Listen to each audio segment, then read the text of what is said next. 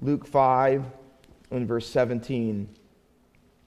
On one of those days, as he was teaching, Pharisees and teachers of the law were sitting there, who had come from every village of Galilee and Judea and from Jerusalem. And the power of the Lord was with him to heal. And behold, some men were bringing on a bed a man who was paralyzed, and they were seeking to bring him in and lay him before Jesus. But finding no way to bring him in, because of the crowd, they went up to the roof and let him down with his bed through the tiles into the midst before Jesus. And when he saw their faith, he said, "Man, your sins are forgiven." And the scribes and the Pharisees began to question, saying, "Who is this who speaks blasphemies? Who can forgive sins but God alone?" When Jesus perceived their thoughts, he answered them, "Why do you question in your hearts? Which is easier to say, 'Your sins are forgiven you,' or to say, 'Rise and walk'? But that you may know that the Son of Man has authority on earth to forgive sins." He said to the man who was paralyzed, "I say to you, rise, pick up your bed and go home." And immediately he rose up before them and picked up what he had been lying on and went home, glorifying God. And amazement seized them all, and they glorified God and were filled with awe, saying, "We have seen extraordinary things today." Let's watch.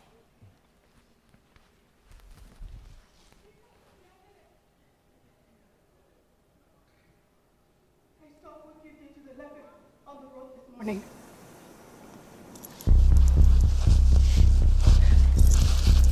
My friend has been paralyzed since childhood. He has no hope but you. Please, do for him what you did for the leper.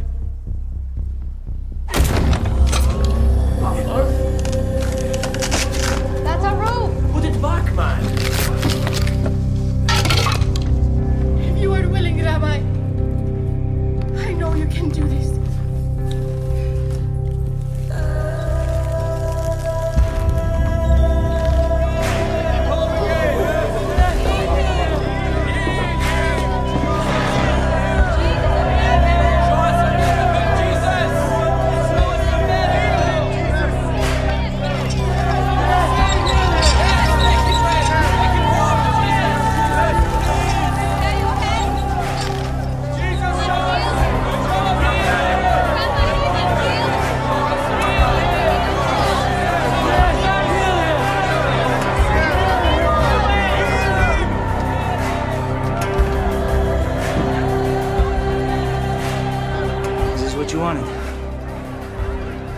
Get out your tablet at least.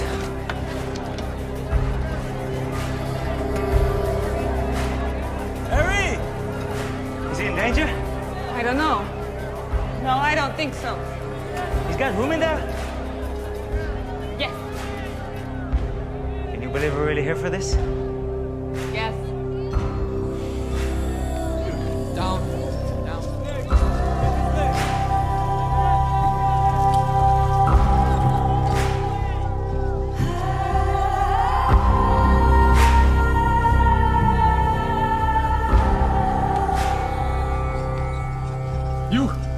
By whose authority do you teach? Answer me. If you are willing, Rabbi, you know you can. Hey, I'm talking to you. By whom do you teach? Certainly not the authority of any rabbi from Nazareth. Where did you study? Your faith is beautiful.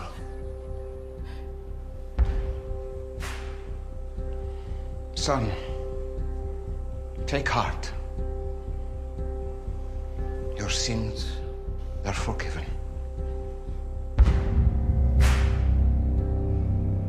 Who is this who speaks blasphemies? Who can forgive sins but God alone? Right. But I ask you, which is easier to say? Your sins are forgiven, or rise up and walk? It's easy to say anything, no? But to show you, and so that you may know that the Son of Man has the authority on earth to forgive sins.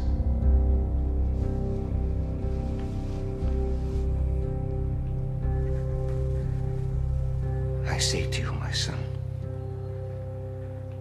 rise.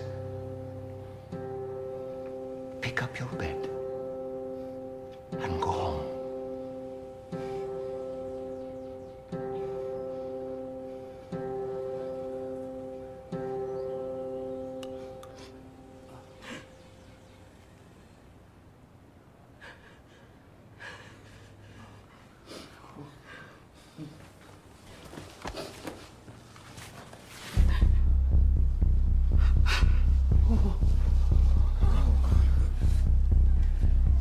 Easy does it.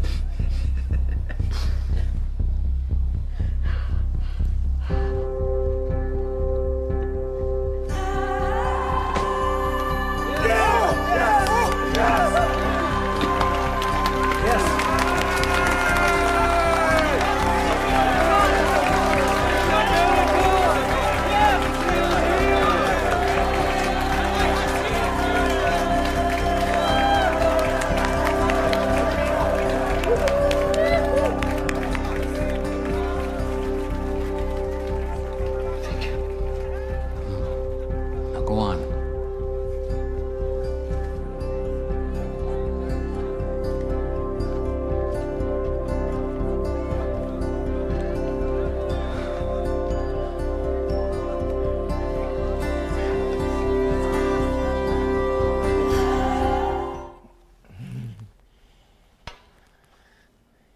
Amen. If you never get a chance to watch the series, you should. The older Pharisee was Nicodemus. It's quite a tie into the story. Obviously, some of it's put in there that's not in the scriptures, but a lot of it is. So it's a great series if you get a chance to watch it. How many of you remember, and this is dating, I know it's going to show how old I am. How many remember Paul Harvey? Anybody remember Paul Harvey? And what is he famous for? Yes, the rest of the story. You know, almost every time I read an excerpt out of the Gospels, you think you know the story, and then the more you study it, the more you read about it, the more you look at the background of it. In watching this video, there are so many things that when you read the Bible sometimes, especially stories you're familiar with, you kind of tend to just run by phrases and sentences thinking that they're just filler or they're just, literary parts of the story. But there's so much tonight. And I want you to think, maybe tonight you think you know this story, and maybe you do, but there's probably more to it. I hope that you'll say at the end, well, now I know the rest of the story, and maybe know more about it, and especially why this story is so prominent in the gospel that we're going to look at tonight. Let me give you a little background, and we're going to build up to it. I'm going to put some features into it, so we couldn't watch the whole thing before he was let down and after he was let down and all that went. So let me fill you in on some things. This story takes place in a little town called Capernaum. Matthew 9:1 has the same episode in it, and it says Jesus came to his own city. Mark 2 actually calls it Capernaum. The Sea of Galilee is 70 miles north of Jerusalem. It was surrounded by many, many ancient fishing villages. That was the main way that people made money and survived back then.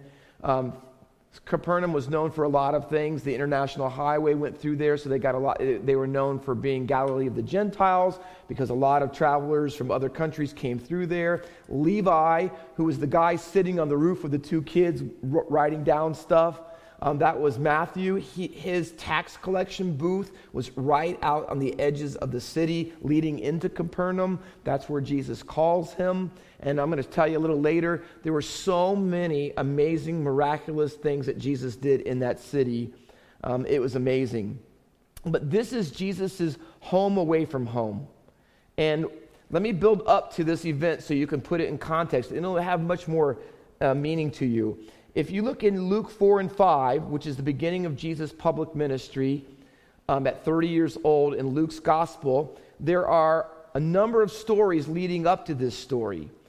In Luke chapter 4, in verses 31 through 36, Jesus is going to show that he has authority over demons. And the key word here to keep in mind is authority. So he can cast out demons. Demons do what he tells them to do. Rabbis always were people who were considered had authority, but their authority was derived authority. They would quote other sages or rabbis from other days, and it was always what someone else said, and they would quote it. Jesus was particular, and it was noted that he had authority of his own because he could do things that nobody else could do, and he would say things that nobody else had said. And one of those marks of his authority was over demons. In Luke 4, it also says that he had authority over sickness. And he also healed Peter's mother-in-law, which is, by the way, I'm going to show you in a minute. They believe it is the remains of that house where the roof was taken off. I'll show you in a minute on a slide. My wife and I were able to go to that house and stand right outside where this supposedly took place.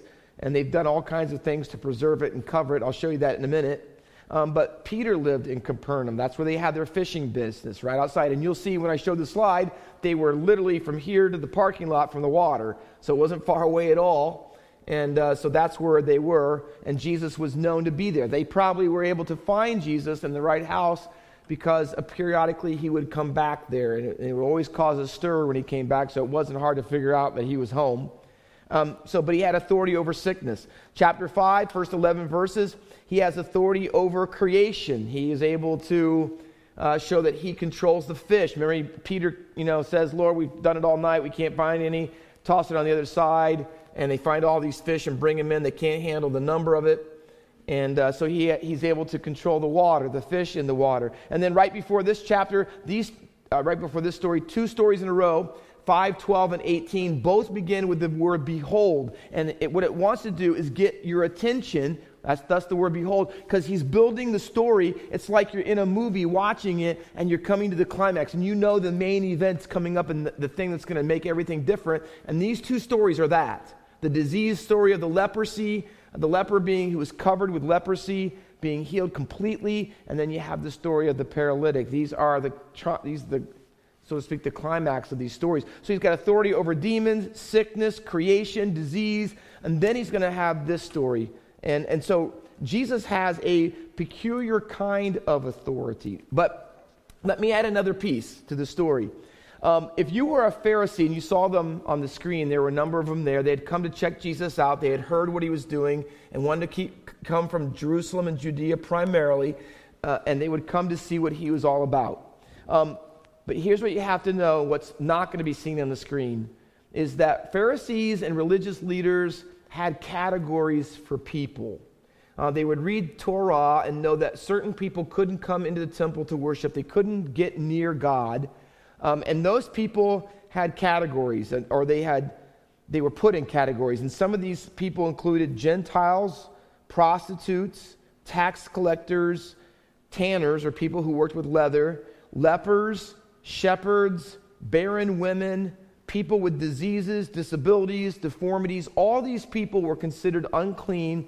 They could not come to worship in a synagogue or in a temple, and they were considered that you needed to stay your distance from them, and they were not liked by God.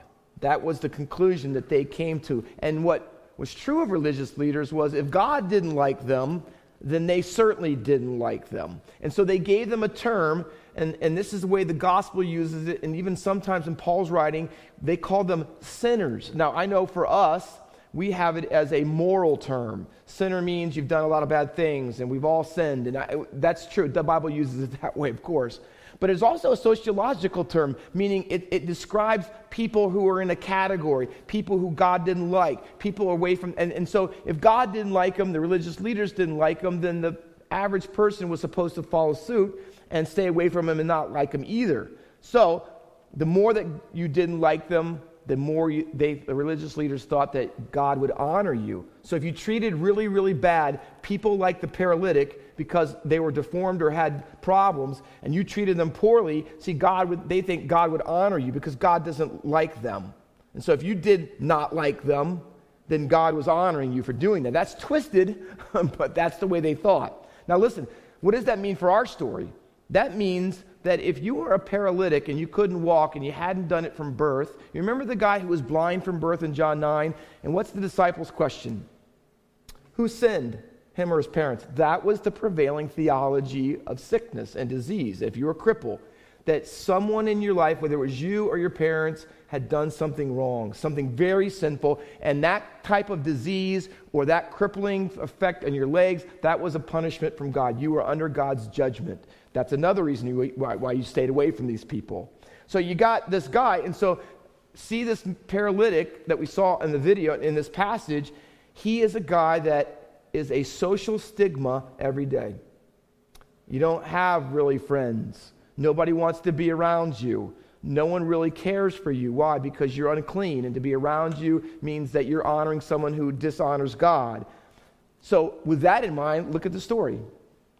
The Bible tells us in the book of Mark that he had 4 friends or people, men, who were carrying him. Now one thinks, why? You're shocked that this guy has any friends at all. The guy who left at the gate, someone would leave the beggar there every day and leave him there all day. That's usually how it went, and it usually had to be someone in your family.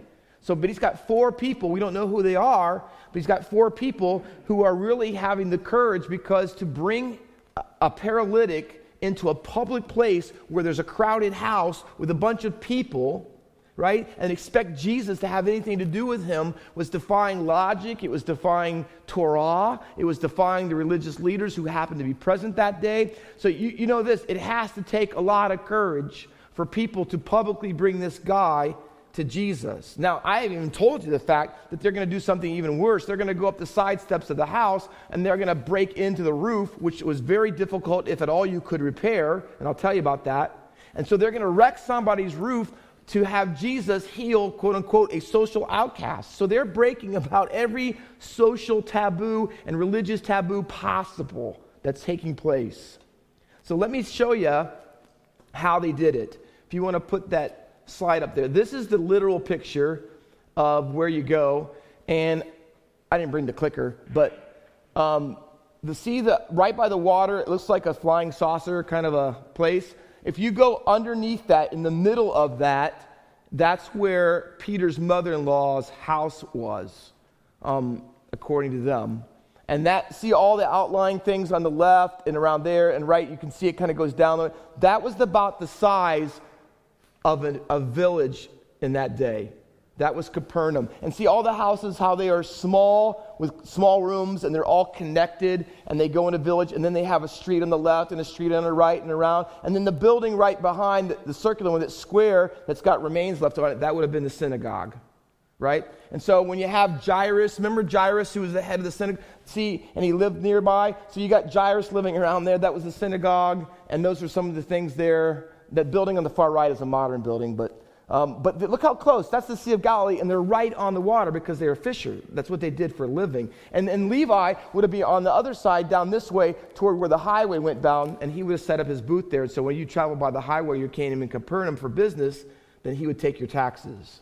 But that's where the house was. If you go to the next slide, this is kind of what those little houses look like. So you go in, there's a gate. Okay, so here's what happens. Remember, they come in, and why did they have to go and get him through the roof to begin with? You would have been outside the gate and come in the main gate, and then you would have had that little space in the beginning up there before the front door would be called the courtyard. And it's usually about 25 by 40 feet. If you want to know what that means, go outside and look inside the youth building, because that is very, very similar in size. About the inside of the youth building, a little smaller actually. If you took the stage off, you'd be probably a little closer. But that's about what the size of that would be. And then that was outside the gate, where the cow is, or whatever that is, right? There's all kinds of people there. And then on the inside, with the courtyard, they're all smashed in there. And they're probably 6 to 8 people deep, all through there, all crowded in there. Jesus is probably standing at the door when he speaks. So when they come in, you can't hardly get in. And when you get in, you have to probably go around the edge of it to be able to go. And they couldn't get in. There was too many people. They couldn't move out of the way. And they wouldn't move out of the way, I would tell you, because he was an outcast. They're not making room for him, right, at all. So what do? They get in there, and I put it in my notes. Now they are really, because they had a plan, they're desperate to get to Jesus, but now the plan isn't going as they thought it would because they don't know how they're going to get to him. So again, they're desperate for Jesus, right? So here's what they do. They come around the one side and see the stairs. They would go up the stairs around the outside. Now, don't think this. If you look at the roof, they're all flat, like this building is a flat roof. All of them had flat roofs. When Peter took the vision of, Jesus told him, you got to eat all these foods. Remember it came down on him? That's a flat roof. They would go up there and pray. They would go up there and have meetings. They could do things with their family up there, but it was always flat. So they went up there, they carried the guy on the stretcher up the stairs, got on there, and probably the first third or half of the roof area had people who were standing as close to the edge as they could because Jesus at the door, so they could either try to look down at him or to hear the words he's saying. So there's about every inch of this place is covered with people as much as possible. So they're not going to even get to the front of it to let him down in front of the door where Jesus is standing. They're not going to even be able to do that. So they have no choice, right? So here's what they do. About midway through, about where this, where that bucket is, or about where the second shading of it is, back there, that's where they decide to come up with a plan that they're going to wreck the roof and they're going to put him down. Here's the question. Why would they do that? Why would those 4 people risk it? Why would they break through someone's roof and the social ostracization that would cause, be publicly identified with this guy who's an outcast because he's paralytic, and then they're going to break through the roof? Here's why. And Jesus mentions it. If you look in verse 20, it says this, and behold, some were bringing a bed, a man who was paralyzed. They were seeking to bring him in and lay him before Jesus, but finding no way to bring him in. So they tried the front entrance, they tried the roof entrance, and there was no way to get him there. And when he saw their faith, that's verse 20. See it? When he saw their faith. So these people have faith. Now listen, this is not saving faith. It's not because they believe that Jesus is the one who's going to die for their sins. They don't know any of that yet. They have faith in what? Well, they have faith because they've been in Capernaum before, that they know what he can do. Remember the lady standing on the top? In this Chosen video, she saw Jesus heal a leper. This is the instance of the story earlier, outside of the city, on the way there. She saw that. And so she said, I know you can do it. So they have faith. They believe this. They have strong conviction that Jesus can heal this guy.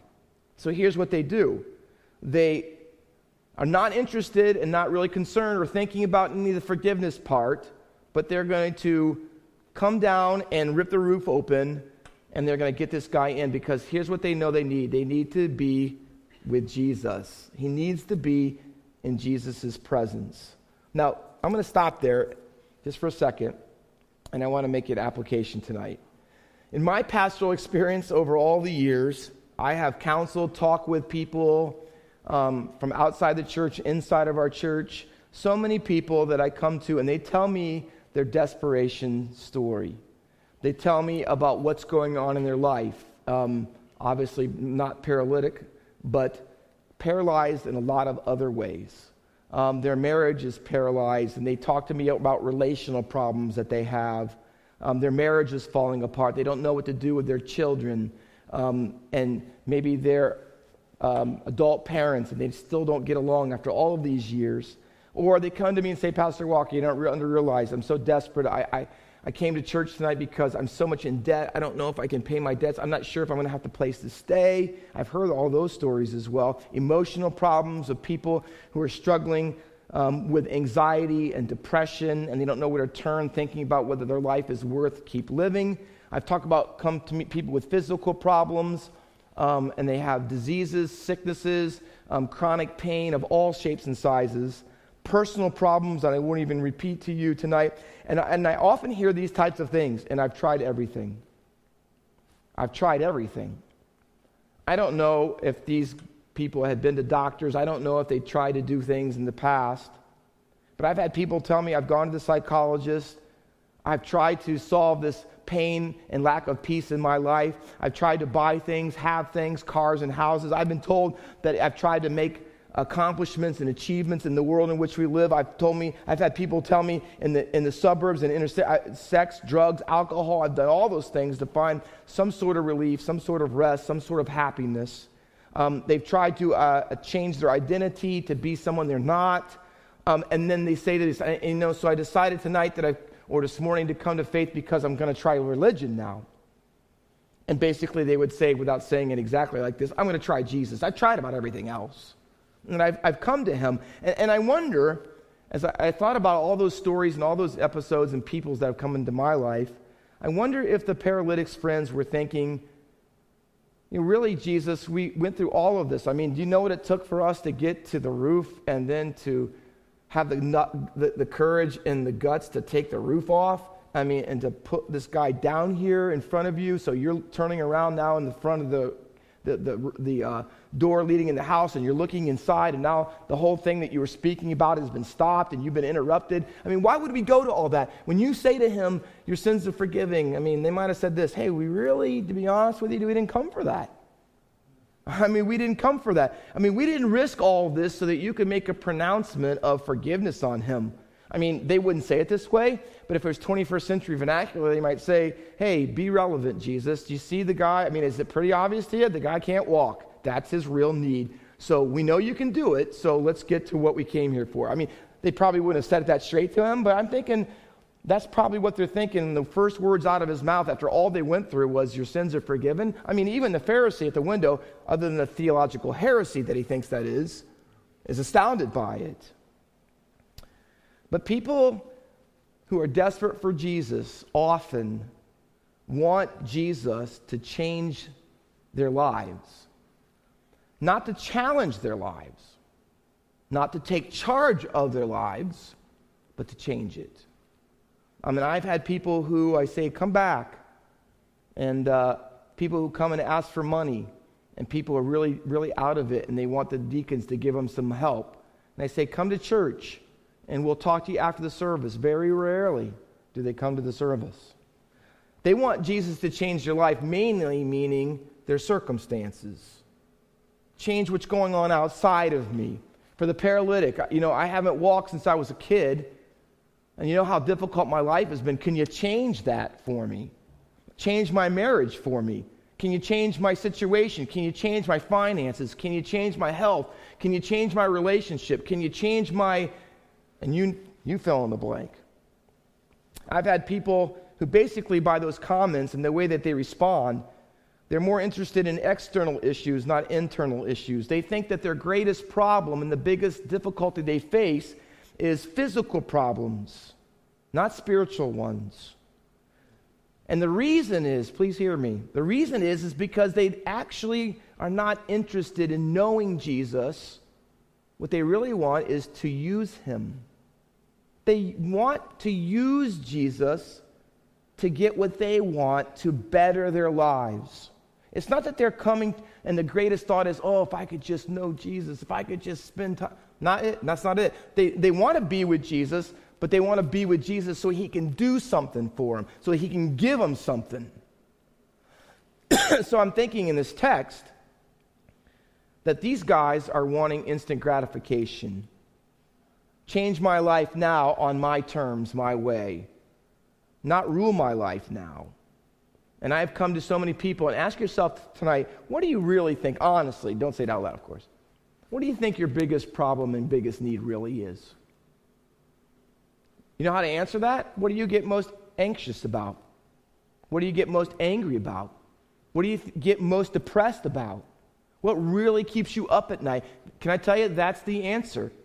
The real answer. That's what you think your biggest need is. Have you ever heard stories, and I've heard a couple of them even recently. I was trying to remember who it was and talking to Chris at dinner tonight. Have you ever heard of a story someone said, I went to the doctor, I had a little bit of a problem, and I didn't know what it was, I didn't think it was much, and I went in, and they took a scan, and that thing that I thought it wasn't much at all. But when they were in there, they found out I had this problem. I didn't even know I had that problem. And that problem was almost life-threatening. Have you ever heard someone tell a story like, I thought it was this little thing, it would be nothing, and then it ended up being this whole thing over here. And you know what?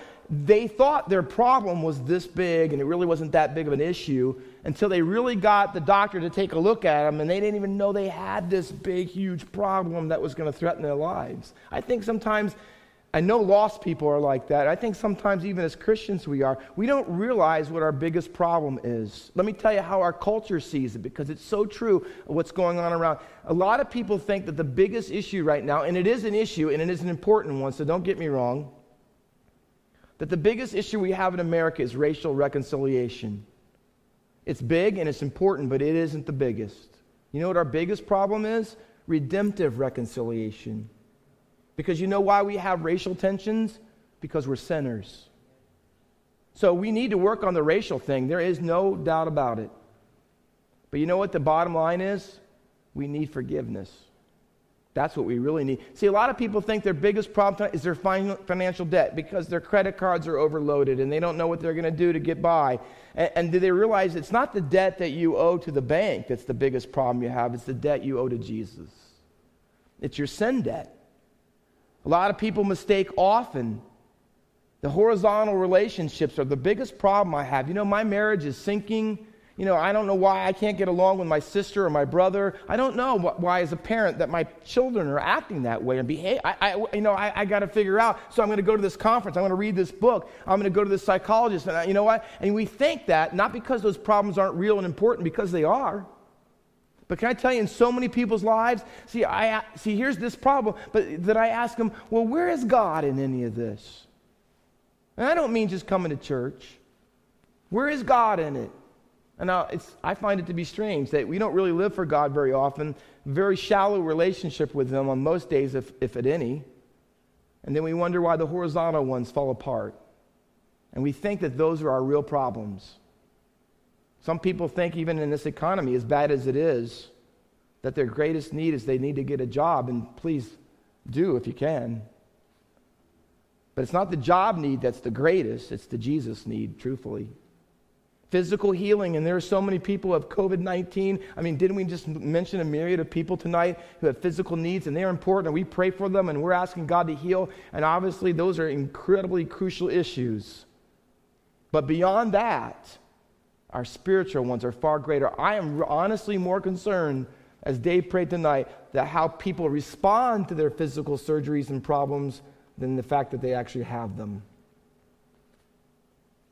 See, when Jesus looks at this guy, he shocks all of us. You know what he said? Because he doesn't say what we think he should say first, what the words out of his mouth ought to be. Rise up and walk. He says it eventually, but he doesn't say it first. And there's a reason for it. You know why? Because the greatest need this guy had, he didn't know it. His 4 friends didn't know it. The crowd didn't know it. And certainly the religious leaders didn't know it.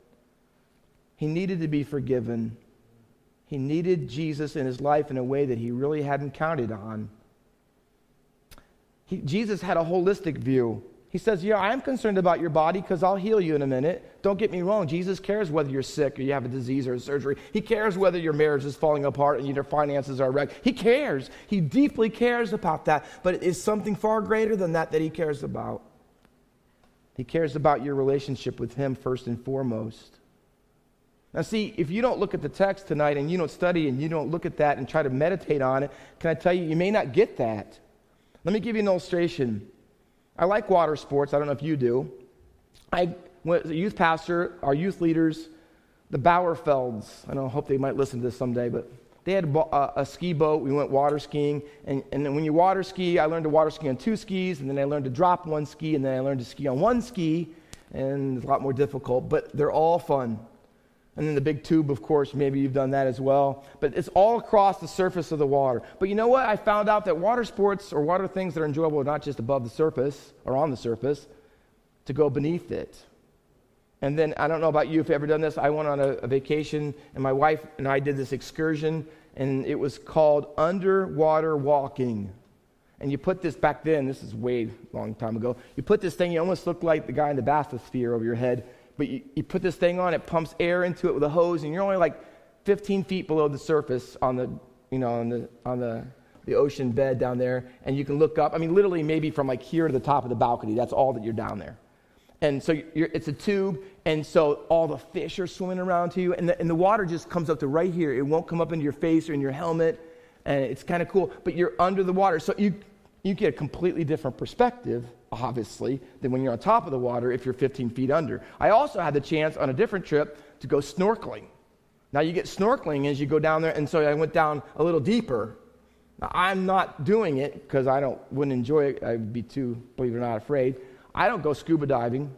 I don't want to do it. I don't want to wear all that stuff, and I don't want to go that deep, and I don't want to see a shark up close.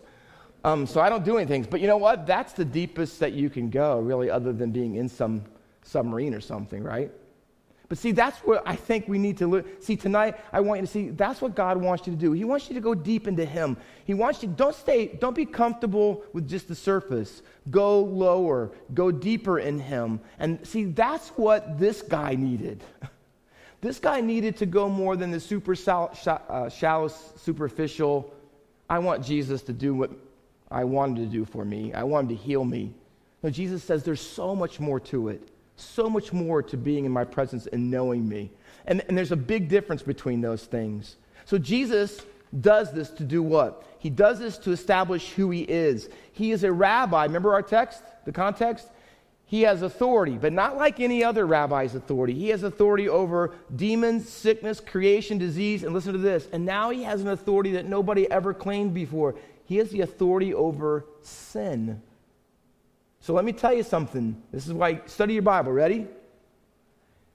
In this culture, in Judaism, in first century temple Judaism, the way that you get forgiven through Torah is that you do what is right, and when you don't do what is right, you go to the temple, and they have a system there, and you get a sacrifice, and you bring the animal, and you bring it to the priest, and they kill it, and they spill its blood, they put it on the altar, and then you can be declared to be forgiven. And everybody who was Jewish knew that the way that you get your sins forgiven, that you can be declared to be right with God, is through the priest at the temple when you bring a sacrifice. Now watch. Everybody knows that. Even the people, the lay people who aren't that great theologically, they know that.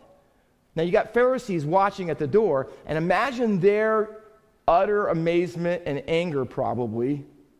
Jesus said what only the temple could do.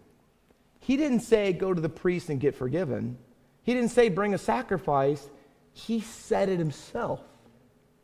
He said, son, your sins are forgiven you. Now how, and Jesus knows. Listen, He's good. He says it on purpose because He's going to set them off. Jesus sets them off on purpose. He does. Why? Because He reads their hearts, and here's what He says. Why do you think he goes, why do I speak such blasphemies? He knows what they're going to think. He knows what He said and what it means to everyone there. So what does He say? Because He wants you to know that He has authority. Now, here's what He says. See what's easier for me to do? I could say your sins are forgiven. And how do you know whether they really are forgiven or not?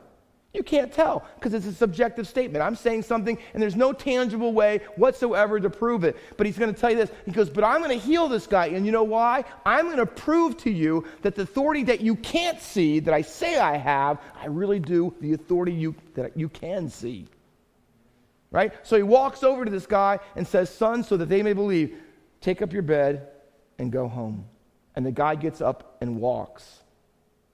And Jesus proves who He really is, that He really does have the authority.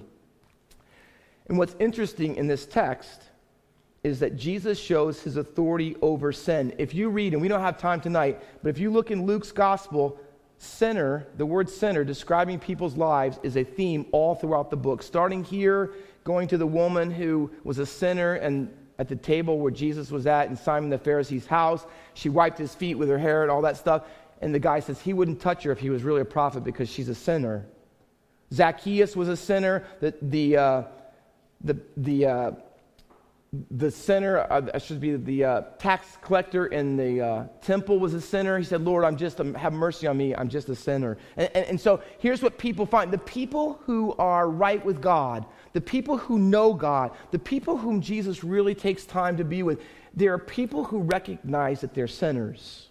Peter said, Lord, depart from me. I'm a sinful man. What's the point of that? Here's the point. Ready? Luke's gospel, and this story in particular, here's the driving point. Your biggest problem is not someone else, somewhere else, something else. Your biggest problem is you. It's you. Your biggest problem is your sin, and your biggest need is forgiveness, no matter what the other problems in your life are. Jesus said, remember, in John chapter 2 and verse 19, He told the religious leaders, destroy this temple and I'll raise it up in 3 days. What was He saying? He wasn't saying destroy the temple that took him 46 years to build. He meant, the Bible interprets it right there in the text, this is my body. If you destroy me, I'll raise this up in 3 days. And he meant his resurrection. You know what he's meaning? He's meaning this, that forgiveness still requires a sacrifice. I'm not saying that it doesn't. I'm not saying that Torah doesn't demand a sacrifice if you want your... I'm not saying that you don't have to have a temple. You have to have a temple and you have to have a sacrifice. But what I'm saying is it's not the building over there or the animals over there. It's me. See, that's what he's saying. When he says to the guy on the ground, your sins are forgiven, he says, I'm the temple that all the other ones pointed to, and I'm the sacrifice that all those ones pointed to. Now, you say, okay, that's great. Oh, I love that. It's fun. But so how does that help me? Look at the New Testament and see where the Apostle Paul and other Christians find their greatest confidence to face any problem they face. They're facing persecution from the religious leaders. They're going to face imprisonment. Paul faces stoning, beating, whipping. They put him in stocks. And you know what he's constantly saying? He's basing the confidence to face it all, knowing this, I'm forgiven. I'm forgiven. Have you ever read Romans 8? What shall we say to these things? If God is for us, who could be against us? He who spared not his own son, but delivered him up for us all, how shall he not with him also freely give us all things? For I am persuaded that nothing shall separate us from the love of God, which is in Christ Jesus our Lord. Do you see what Paul says? And in between those love, God loves me, those bookends, you know what he says in between? Well, here's what he says. He says, I am more than a conqueror through him who loved me. Through this, he says, he says, death and life and spiritual wickedness and enemies in high places and beaten and persecuted and imprisoned and flogged. He names a whole list, 11 things. And he says, how does he face all those things? Here's how he knows. Because what grounds him is this one thing: I'm forgiven. I know the love of Jesus. He loves me, and nothing can so it changes everything. Do you see why Jesus said it first? Do you see why he wanted the paralytic to know this? Because, hey, maybe you're not going to face being a paralytic anymore, but it won't be the end of your problems. There'll be other things that come up in your life. And you know how you face them? Not because you can walk, but because you know Jesus. Lastly, can I tell you, application, and we're done. Last minute, really. Why does Jesus tell him, pick up your stretcher and go home? You know, go home is only used 4 times in the Gospels. 3 of them in different Gospels are talking about this story. One of them is the story of the maniac of Gadara, when he tells them, I want to be your disciple. And he says, nope, don't follow me. You go home and tell people what great things God has done for you. But all 3 of the other instances are this story repeated in the other synoptic Gospels. Why would he tell him, pick up your stretcher and go home? I don't know where in the town he lived or sat or whatever he did, but he had a home and he had a family, and now he can go home. He can go home to his family, he can get a job, he can get back in synagogue, he can worship God, because when Jesus forgave his sins, you know what it changed? Not just giving him a road and ticket to heaven. You know what it changed in his life? Everything. It changed his family, his social standing. It changed his religious access into God and with people. It changed vertically, horizontally. It was the basis for everything in his life. So here's what he says: go home, or watch, because I want you to go home. I'm elaborating. Go home, take that stretcher with you. Don't leave it here, because I want you to put it in your room, because I want you to remember your stretcher story. Remember, go tell people what great things God... I don't want you to ever forget. Put the stretcher in the corner of your room, and every day you're concerned about being depressed or anxious or whatever, fearful or whatever it is, look over and say, oh, that's what God did for me. Oh, oh, yes. Remember, I used to lay on that stretcher every day, and I'm going to complain about that? Are you kidding me? I was on the stretcher, remember? I remember the stretcher story. But I don't think it was just that. I don't think his stretcher story was just for him. I think as he walks home with the stretcher, you know, everybody who knows him, who passes by on the street, seeing him watch and lay there every day, you got to think this. If Jesus did that for him, maybe he could do that for me. Can I tell you this? You know why God forgives your sins? Not for you only. So that people in your family and your friends and your neighborhoods and the people around you, so that they could have a stretcher story. That they could come to know him. That they can see that Jesus isn't just a slot machine or a rabbit's foot or something good luck charm to give me all the things I can't get anywhere else because I've tried. No, he is the God who has the power to heal you on the outside, but most of all, heal you on the inside, what you really, really need. See, you don't know it or maybe don't realize it. Every single person here tonight, we have stretcher stories. Every one of us. Maybe not physical ones, but definitely spiritual ones. Who's going to hear your stretcher story this week? Who's the person who needs to know that Jesus can do for them what he's done for you? Let's pray. Father, help us. There's so many paralytic people around us, spiritually paralyzed. Some of them know they're desperate for Jesus, some of them don't. And the ones that are, many of them are desperate, truthfully, for the wrong reasons. Because they don't know their deepest need. They don't know their greatest problem, but we do. Oh, Father, help us. Help us to tell our stretcher story, because the Bible story ends, and they glorified God. They were filled with awe and fear of him, and they glorified God. His glorifying God led to their glory. Oh, wouldn't it be great if we just had services filled with people telling stretcher stories about how their friends got saved, and that we could just continually, repeatedly give glory and honor to you? Oh, that would be so amazing. Lord, increase our stretcher stories at Faith Baptist Church, that you might get the glory and others might get the good. For it's in your name we pray. Amen.